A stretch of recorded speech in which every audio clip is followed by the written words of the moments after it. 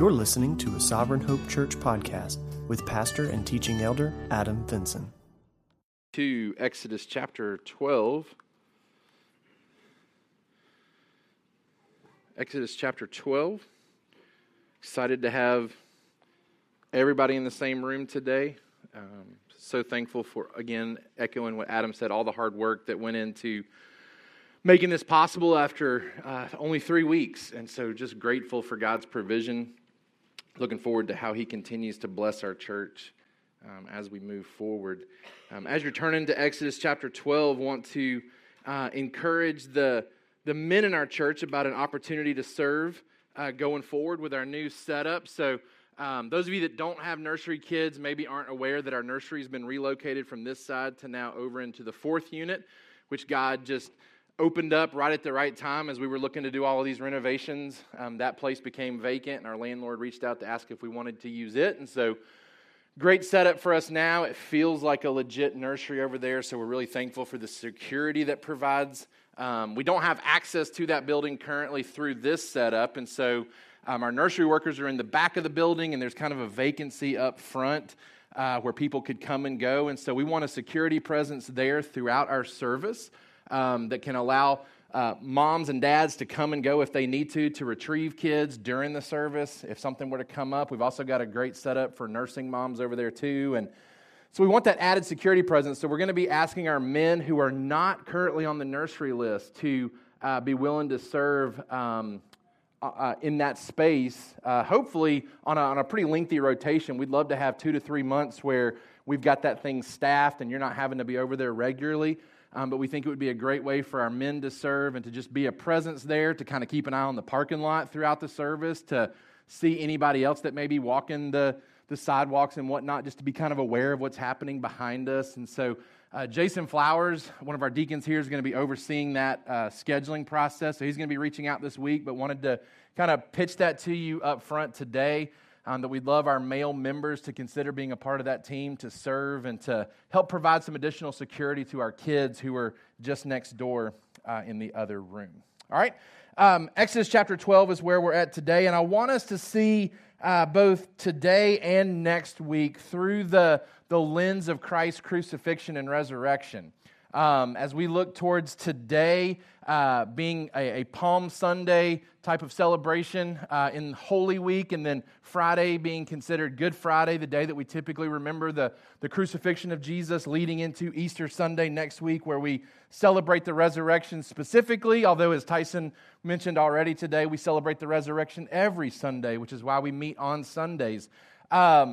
I want to see today through the lens of the crucifixion of Christ, the death and the blood that He spread and shared for us so that we could be saved. It's pictured here in Exodus through that Passover night. And so we've been kind of building up to the actual 10th plague over the last couple of weeks, where preparations have been made for the Passover, instructions about what's going to come.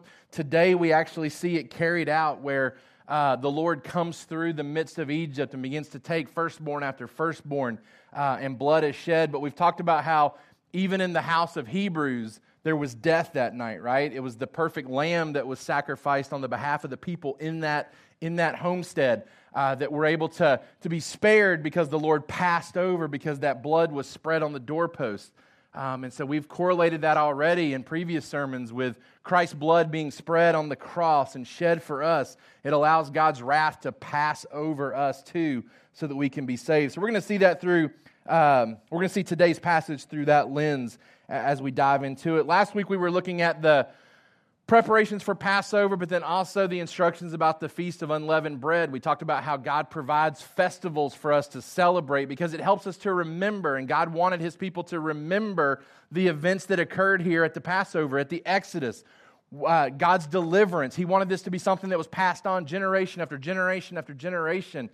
You think about the fact that that's what's occurred for Easter, right? Like, we pass that celebration on generation after generation. We're raising our kids up and teaching them about the crucifixion and resurrection of Jesus. And so we saw how the unleavened festival was a picture of them taking sin out of their life. They were to clean out that leaven. They were to clean out their houses. There was to have no presence in their house. And then that correlates with what we see in the New Testament, how leaven is pictured as a type of sin in our life, and we too, as believers, through our sanctification, are to see that removed as well. And so I challenged you last week as a point of application. We want to celebrate the things that God gives us to celebrate, and to do it in such a way where we're teaching our kids. And so I challenged you as we lead up to Easter, how are you going to teach your kids? How are you going to teach others the truths of the resurrection in a way where they remember it moving forward as well? And then we talked about how Israel was called to assemble. They were called to assemble at the beginning of the unleavened bread feast, and then at the end, and the picture being accountability. They were going to be held accountable to following through with the instructions of God. And we talked about how assembling ourselves is so important as New Testament believers. Assembling in large formats like we do today, but even assembling in smaller formats where we can encourage one another and spur one another on to love and good works, and we can protect each other from being hardened to the deceitfulness of sin. And so we talked about how that's a needed thing in all of our lives. Whether that happens in our C groups and D groups or not, it needs to be happening in your life in some format. We try to provide that structure for you so that you can jump in and be a part of it. It's scheduled for you, and we've got people set aside to meet during those times. Doesn't work for everybody's schedule, and we understand that. My encouragement and admonition to you would be to find other times to do that with other believers, to have that assembling time where you're being spurred on, but you're also having someone who kind of helps protect you from being hardened to the deceitfulness of sin as well. Today we look at Exodus chapter 12, and we are going to start reading in verse 29, a short passage for us today to draw our attention to what's coming next week with the Exodus. It says at midnight, in verse 29, at midnight the Lord struck down all the firstborn in the land of Egypt, from the firstborn of Pharaoh who sat on his throne to the firstborn of the captive who was in the dungeon, and all the firstborn of the livestock. And Pharaoh rose up in the night, he and all his servants and all the Egyptians, and there was a great cry in Egypt, for there was not a house where someone was not dead. Then he summoned Moses and Aaron by night and said, "Up, go out from among my people, both you and the people of Israel, and go. Serve the Lord, serve Yahweh, as you have said. Take your flocks and your herds, as you have said, and be gone, and bless me also." Our summary sentence for today: God has clearly warned us of His coming justice and given us clear instructions for how to prepare, making it possible for us to wait confidently through the night as we wait for His certain victory in the morning. God has clearly warned us of His coming justice and given us clear instructions for how to prepare, making it possible for us to wait confidently through the night as we wait for His certain victory in the morning. For our kids, God is coming to judge, but we can escape His judgment by trusting Jesus. Imagine as this night unfolds, Israel knows what's supposed to happen. Whether they fully believe it to happen or not, they've certainly made preparations as though they do. And so you've got the people killing the lamb, and that process started days before, right? And so they've got the blood spread on the doors, and the kids are gathered around, and they're eating this meal in anticipation that we're supposed to be leaving soon, right? Like, that's why we're not going to use the leaven. We're not going to use the yeast in our bread, because we've got to be ready to go in a moment's notice. And so as the sun sets and as the night starts to string along, they begin to wonder in anticipation, will the Lord come? Will death come upon our house, or will we be spared? And it would have been a great reminder to them as they sat. And maybe they begin to process and wonder what is going to happen. Maybe mom or dad continues to direct the kids' eyes to the doorpost. Right? Like, this is where our trust is right now. Our trust is in the blood of another, not our own good works, not our own morality. Our trust is in something else. It's in the substitutionary atonement of what God has given to us and provided for us. The Egyptians go to bed like any other night, right? Like they go to sleep probably maybe late. Maybe they're up partying, drinking. They're merry. They're what the New Testament describes people who were just oblivious to the coming day and are people of the night. It would have been like any other night for them. Maybe they had caught word that Moses had made another threat to Pharaoh. Maybe some of them were cringing in fear because they knew that the God of the Hebrews had delivered time and time again. But we know that the Egyptians go to bed and they wake up in the middle of the night crying out to gods who aren't there to listen. I was thinking in preparation for today how different Christianity is from other religions, because so many other religions are built on what individuals do in that religion, right? Like you look at any other religion and those systems are founded upon what human beings are supposed to do in that religion. I put in my notes, different from other religions, Christianity is just as much, if not more, about knowing and resting in what God does as it is about what we do. Right? Christianity is just as much, if not more, about what God does and resting in what God does. Certainly we are called to be certain types of people. We are certainly called to do certain things for Him. But Christianity is just as much about the idea that God does for us and we rest in what He does for us. And so what we see here is a picture of all these promises that God has made coming to fruition. Remember back in chapter 3, verse 8, God promised to rescue His people. Now, He'd already made that promise in Genesis, but He reiterates that promise in in Exodus 3:8, that He has come to deliver, to rescue His people. He tells us in chapter 3, verse 20, it's going to take a lot of working of His wonders to do it. And we've seen that, right? Like we've seen plague after plague after plague worked in order to deliver His people. He tells us in chapter 6, verse 6 and 7, and chapter 7, verse 5, that it's going to be done in such a way where everybody knows Him by the end of it. That everybody comes to know who He is. The people of Israel who have only heard of Him orally, they've had traditions passed down, they know what maybe He did for Abraham, Isaac, and Jacob, but maybe they haven't seen Him actively ever do anything for them. God says, I want my people to know Me by the end of this. And He says, I want the Egyptians to know Me at the end of this too. We saw at the beginning how Pharaoh says, I don't know who your God is.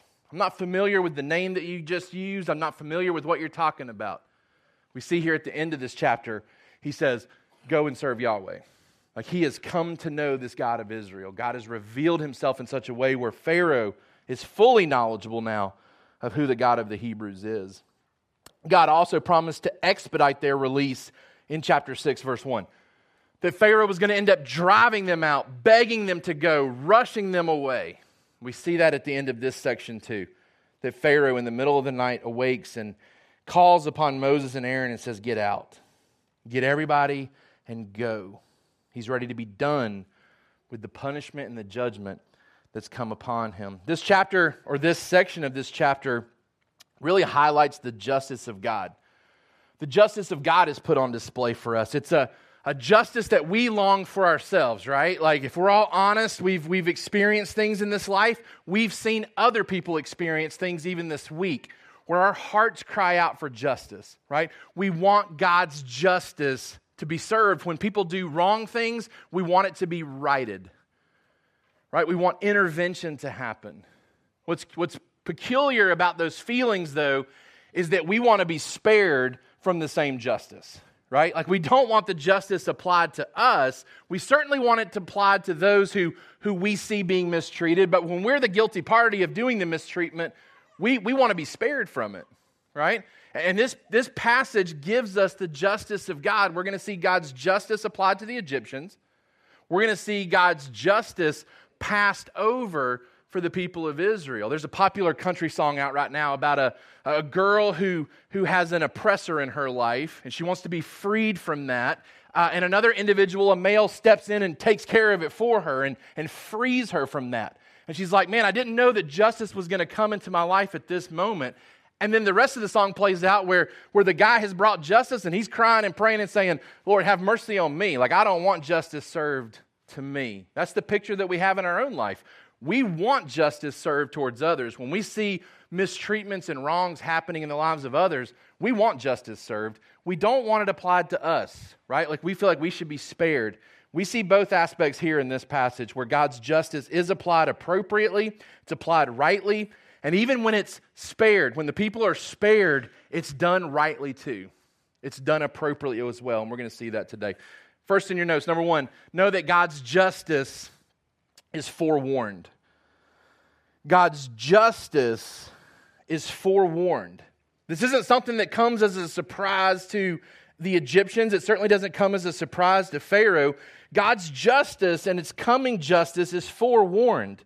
In the middle of the night, God's day of reckoning comes when it's least expected, and yet all the signs have been pointing to this, right?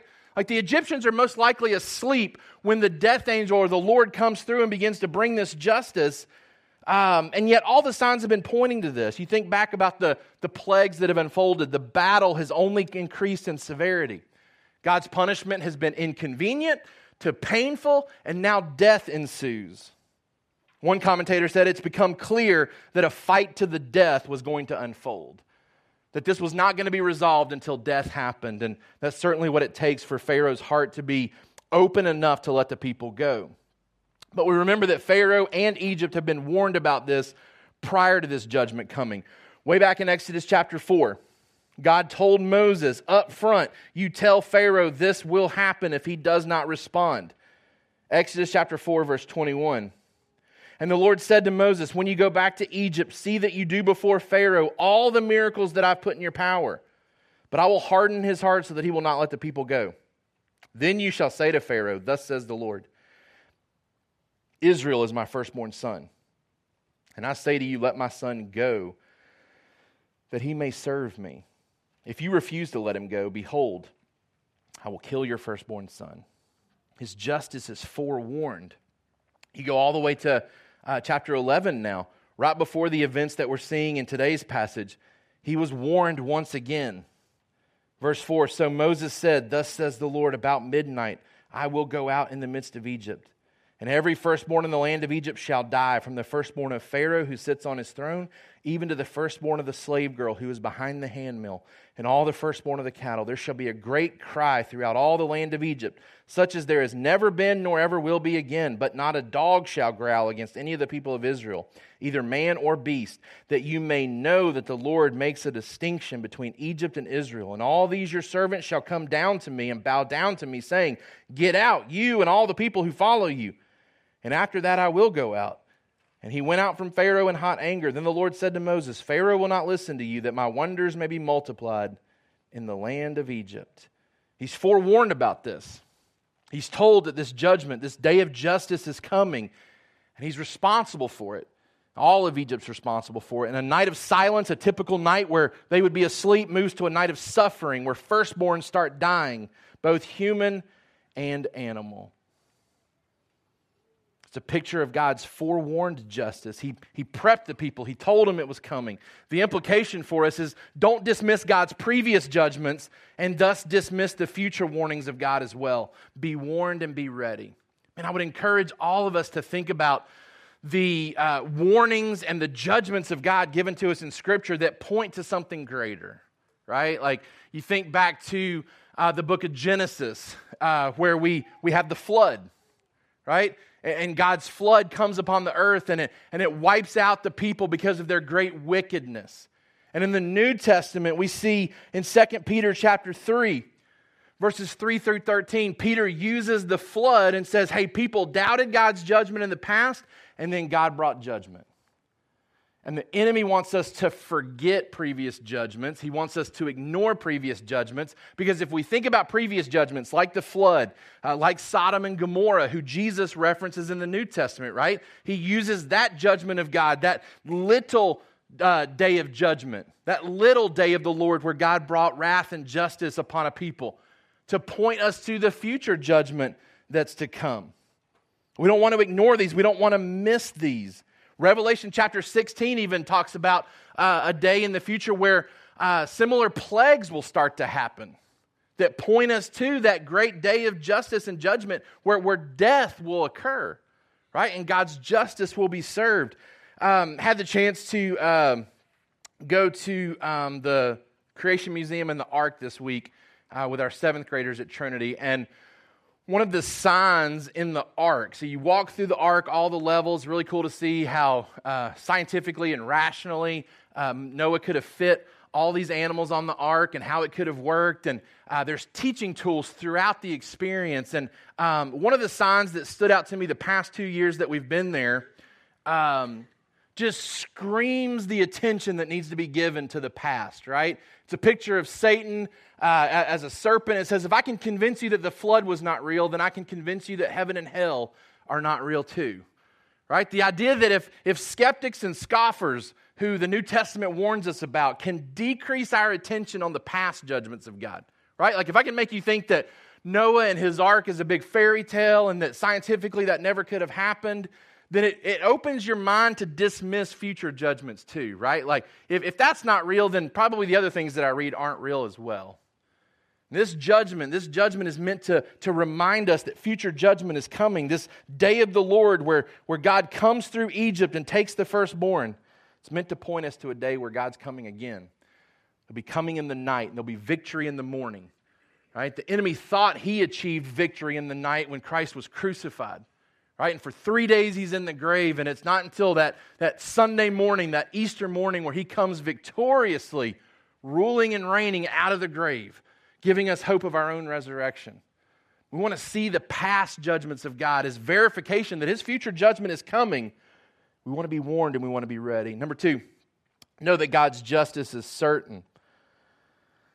Know that God's justice is certain. It's promised and it's coming for sure. He will not change his mind. He will not alter his plans. He will not fail to deliver. As I was thinking about, God had warned the Egyptians, and then when the day of reckoning comes, that time of justice comes, he follows through with it. He does what he said. I don't know, as a parent, if you've ever threatened your kids with punishment, and then when it came time to do the punishment, you're like, I really don't want to do that.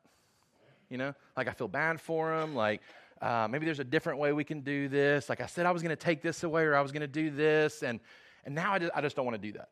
Right? Like, we've probably all been guilty of kind of stepping back and saying, I'm not going to do that. Like, I told you I was going to do that, and I'm not. And it's not because of anything good that your child has done to fix the situation. It's just like this sympathy sets in, and you're like, I'm not going to do what I said I was going to do.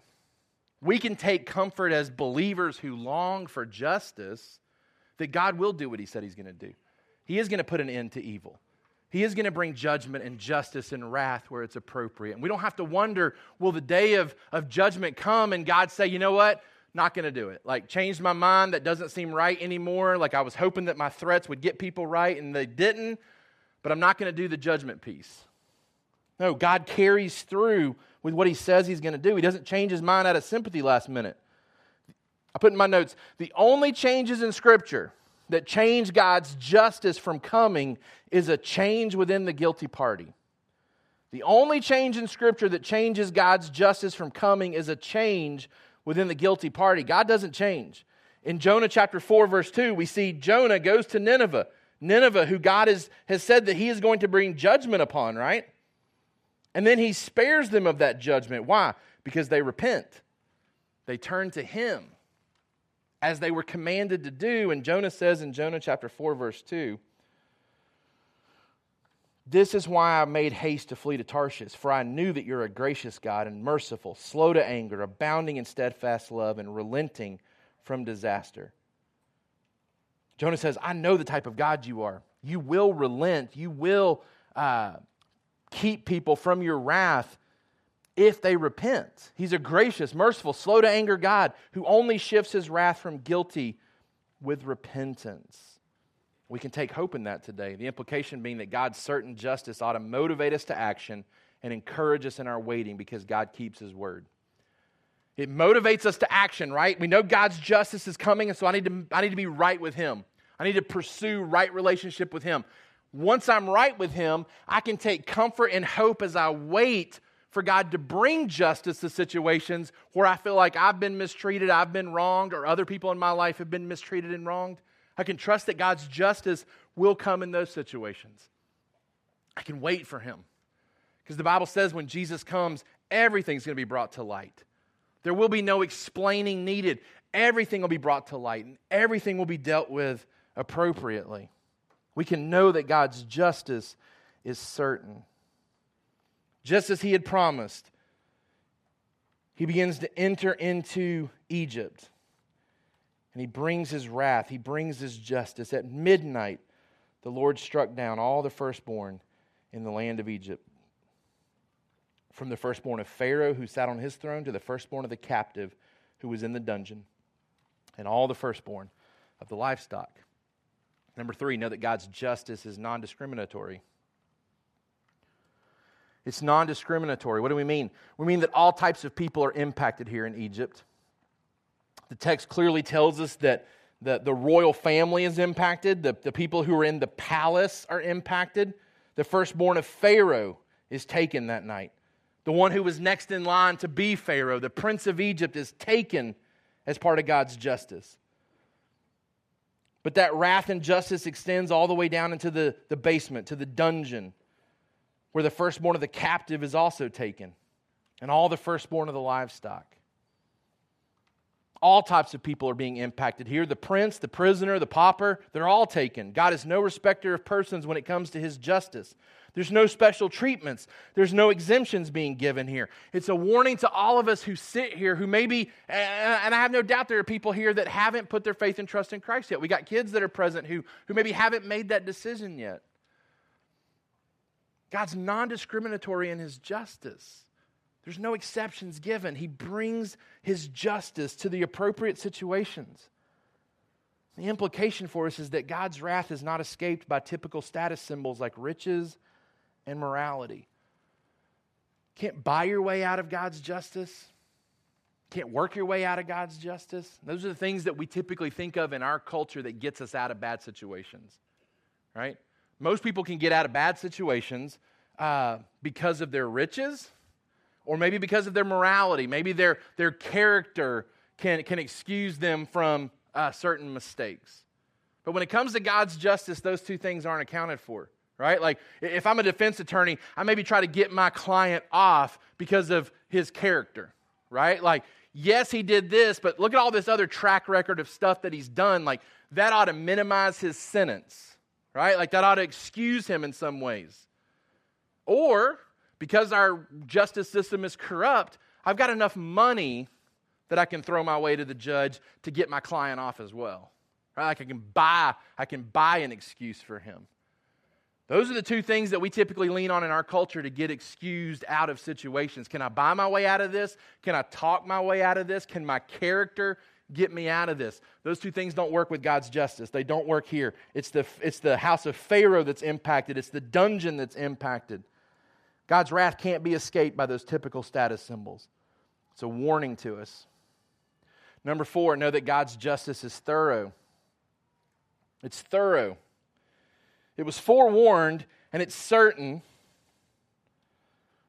It's non-discriminatory, and it's thorough. The firstborn of Pharaoh, the firstborn of the captive, firstborn of the livestock.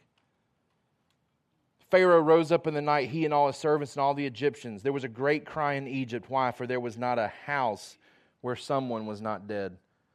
It's thorough because every house is visited, every family is impacted. God's mission is being carried out. There's death in every house.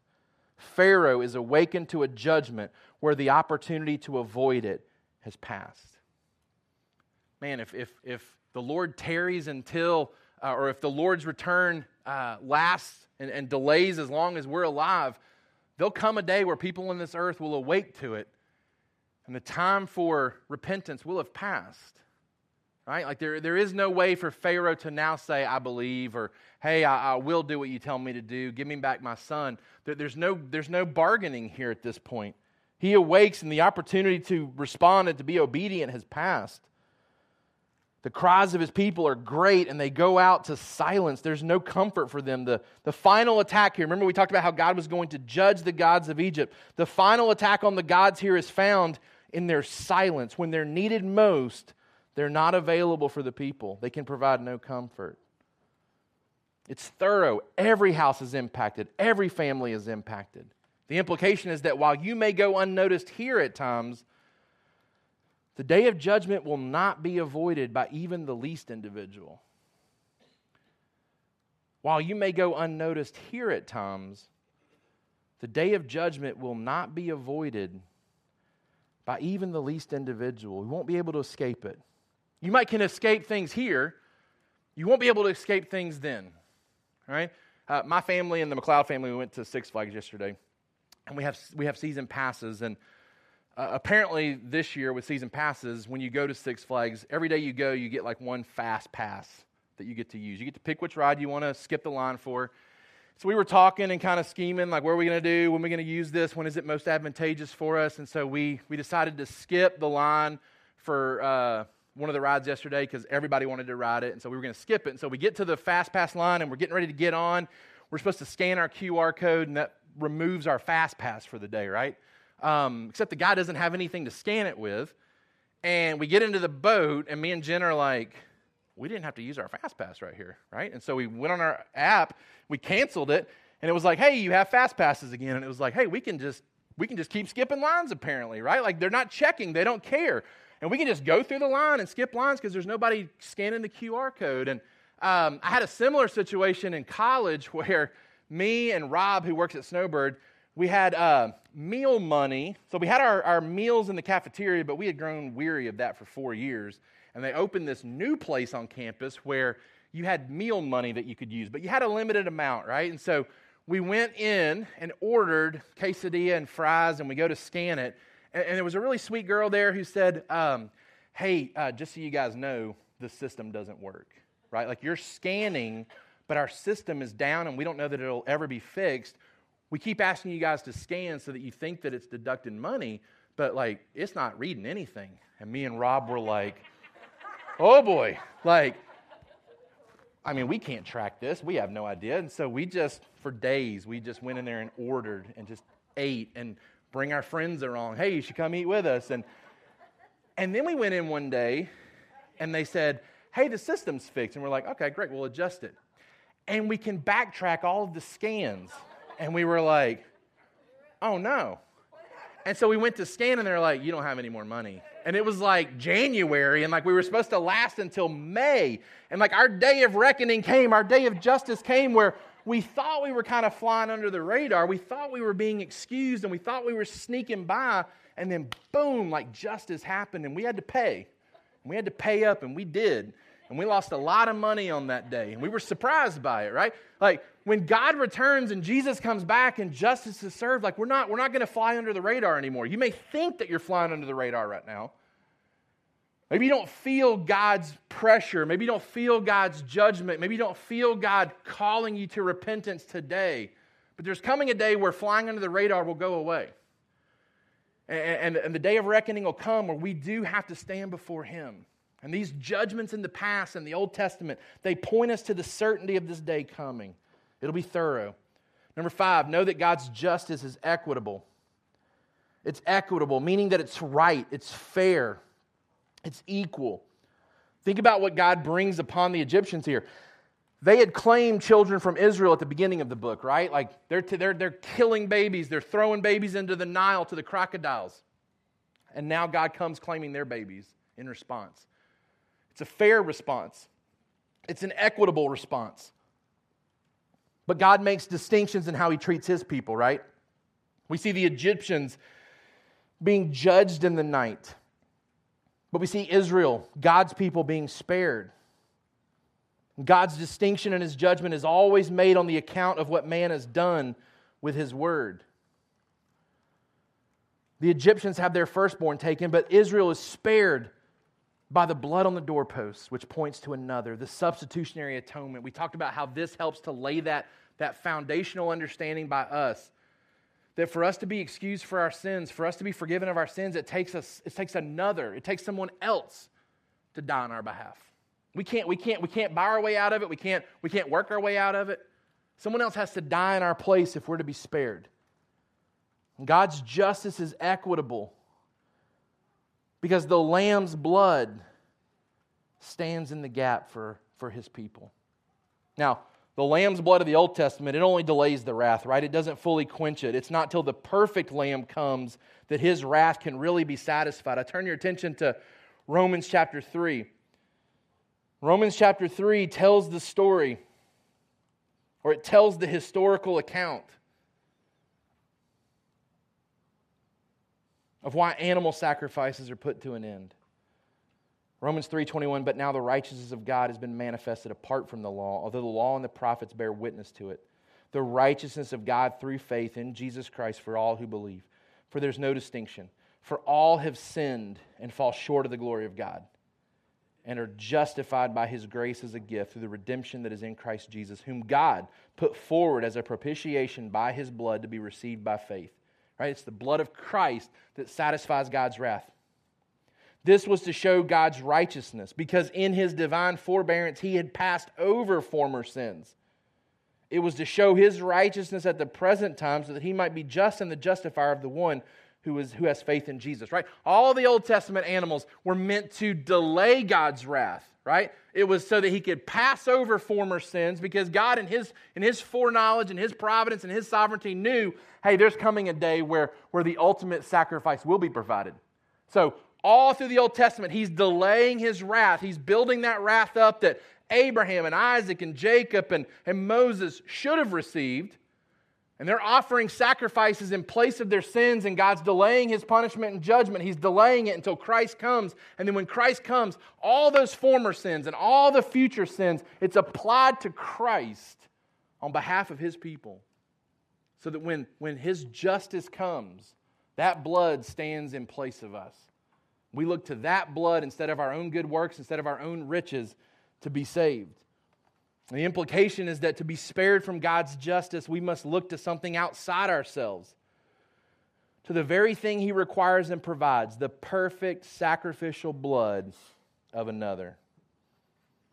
Remember, God says in verse 13 of this same chapter that when He passes through, He will see that blood, the blood of the Lamb, and He will spare His people from the death they deserved. I put in my notes, our confidence lies in our ability to look outside ourselves. Right? Our culture says to look in yourself to find confidence, to look in yourself at what you're capable of. The Bible says our confidence lies in our ability to look outside ourselves, outside our own good performances, to His instead.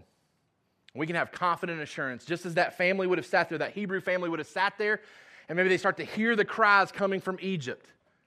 And they're wondering, like, is this going to hit me? Is this going to impact me? And mom and dad continue to say, look to that blood. We've been assured that the blood of another will spare us tonight. As we go throughout this week and look towards anticipation of Easter, may we all point ourselves to the blood that's on the cross. It's that blood that stands in the gap for us. It's that blood that spares us from the wrath we deserve. Lastly, number 6, know that God's justice is victorious. Know that God's justice is victorious. Back to our text in Exodus chapter 12. We've seen that it was forewarned, this judgment, this justice that's to come. It's forewarned, it's certain. God brings it, He promised it, and He delivers. At midnight, the Lord struck down the firstborns. He does it in a way where He's non-discriminatory. It's the prince of Pharaoh who dies. It's the firstborn of the captive in the dungeon who dies as well. It's thorough. Every house is impacted. Every Egyptian is crying out that night. Verse 31, then He summoned Moses and Aaron by night and said, up, go out from among my people. We're not told this, but I got to think that Pharaoh felt like he could call upon Moses and Aaron because he knew they weren't grieving at the time. Think about it. If there's no blood, if there's no provision by the lamb, Aaron should be dead. Aaron's the firstborn in that family. Moses should be grieving the loss of his brother. But notice what Pharaoh does. He says, bring me Moses and bring me Aaron. Bring me Aaron because I know he's alive. Bring me Moses. I know he ain't grieving for anybody tonight because his kid's still alive. Right? The justice of God is victorious because it brings and accomplishes what God set out to do from the very beginning. We are going to see the people of Israel released. He says, up, go out from among my people, both you and the people of Israel, go and serve the Lord as you have said. The death of the firstborn becomes the final blow needed to achieve Israel's release. Pharaoh will now command Israel to up, leave, and go. Pharaoh is now begging for Moses to do what Moses has been asking to do all along. Think about that. Moses, time and time again, let us do this, let us do this. No, no, no, no, no. Now he brings him and says, you have to do this. I'm commanding you to do this. Your men, your women, your children, your flocks, all of them go. And none of them need to come back.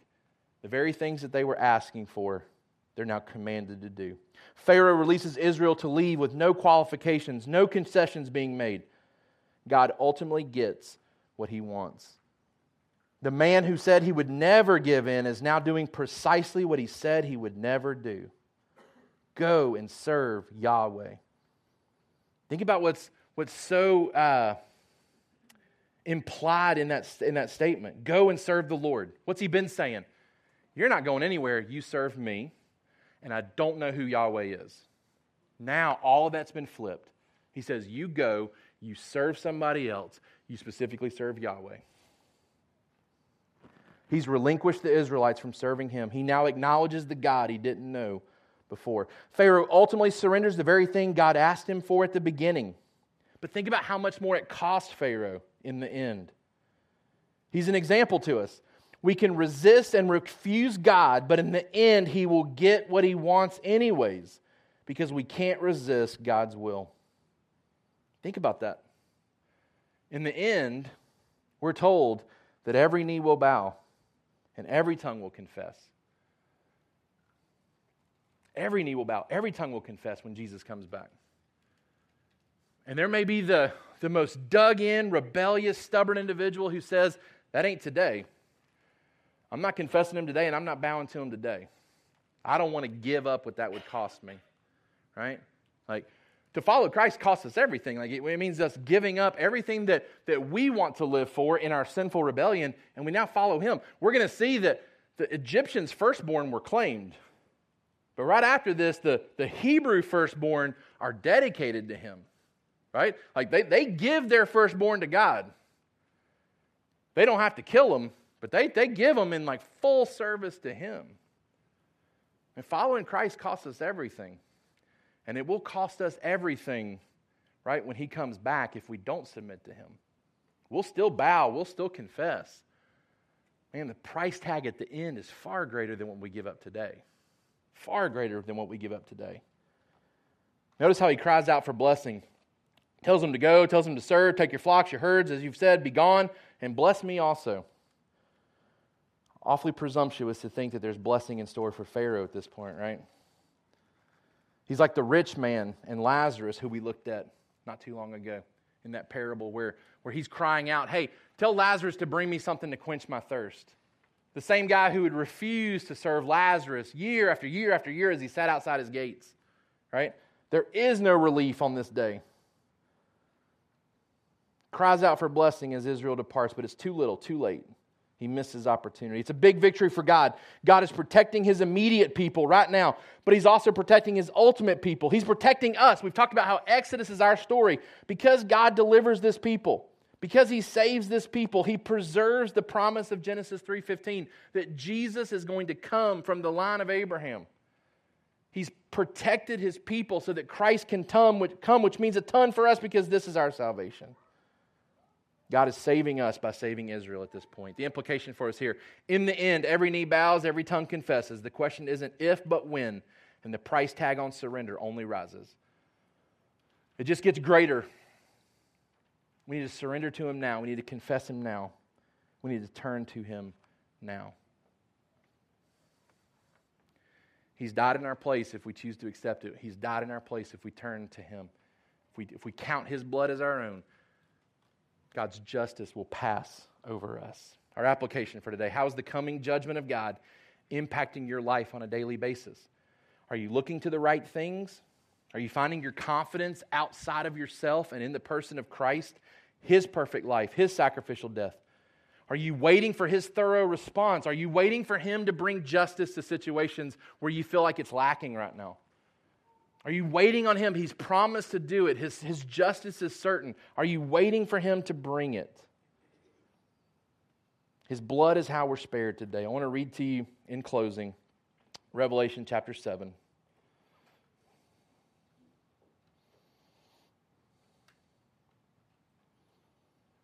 It's a picture of the end.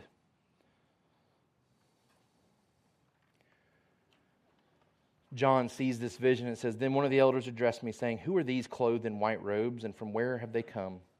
I said to him, 'Sir, you know.' He said to me, 'These are the ones coming out of the great tribulation. They've washed their robes, made them white in the blood of the Lamb.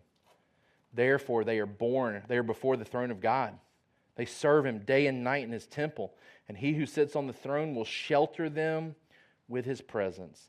They shall hunger no more, neither thirst any more. The sun shall not strike them, nor any scorching heat. For the Lamb in the midst of the throne will be their shepherd. He will guide them to springs of living water. God will wipe away every tear from their eyes.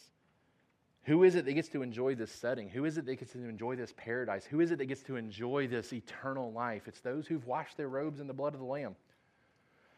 There'll be those on that day who stand in their own robes and say, hey, this is costly enough to get me in, right? Like my riches are what I'm counting on. There'll be others who say, hey, this is good enough. Like my morality will get me in. Only those who celebrate with Jesus are those who've washed their robes in the blood of the Lamb. Let us remember these previous judgments. Let it point us to the coming judgment. Let us look to the judgment that God brought upon His Son, Jesus, on the cross. The ultimate judgment that points us to that greater judgment. Right?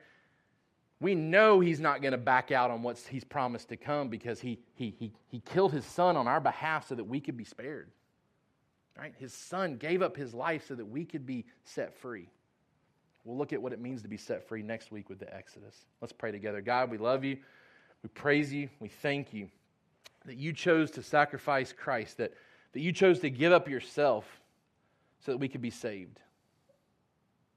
Lord, we realize today that we can't buy our way out of our sin. We can't work our way out of our sin. And Lord, we recognize that justice is coming, that a day of reckoning is coming. And Lord, we're thankful that You've given us what we need to prepare for that. That we don't have to go about the night worried and restless, wondering if and when we might be spared. No, You've sent Jesus, who lived a perfect life, who shed His blood on our behalf, and spread it on the cross so that we can look to that today and say, I can be saved, not because of me, but because of You. Lord, we thank You and praise You for that sacrifice. Lord, we thank You for these previous judgments in the past that reinforce what we've been told, that You are coming to judge again. And Lord, our desires for justice, we know will be satisfied when You come back. And Lord, help us to wait patiently for that. When we see wrongs around us and we desire for those to be righted, Lord, help us to know we can rest in You. Lord, help us to see the difference in Christianity, that while we're called to much of what we're called to is to trust the things that You're doing. Lord, we wait for Your justice to come. We wait confidently knowing that it'll pass over us if we've washed our robes in Your blood. Lord, for those here today who maybe haven't done that yet, Lord, convict them. Bring them to a point of awareness and understanding of their sin, their desperate need for You. For those of us that have washed our robes, Lord, help us to serve You faithfully as the picture in the future shows, serving in Your temple. Lord, help us to be released from our sins, but help us to hear the commands of Pharaoh even as we leave, that we're to go and serve Yahweh. Lord, help us to make sure we're doing that faithfully too. It's in Jesus' name we pray. Amen. Thank you for listening to the Sovereign Hope Church podcast. We trust that you've been encouraged by the Word. For more information about our church, please visit our website at www.sovhope.org. Again, that's www.sovhope.org.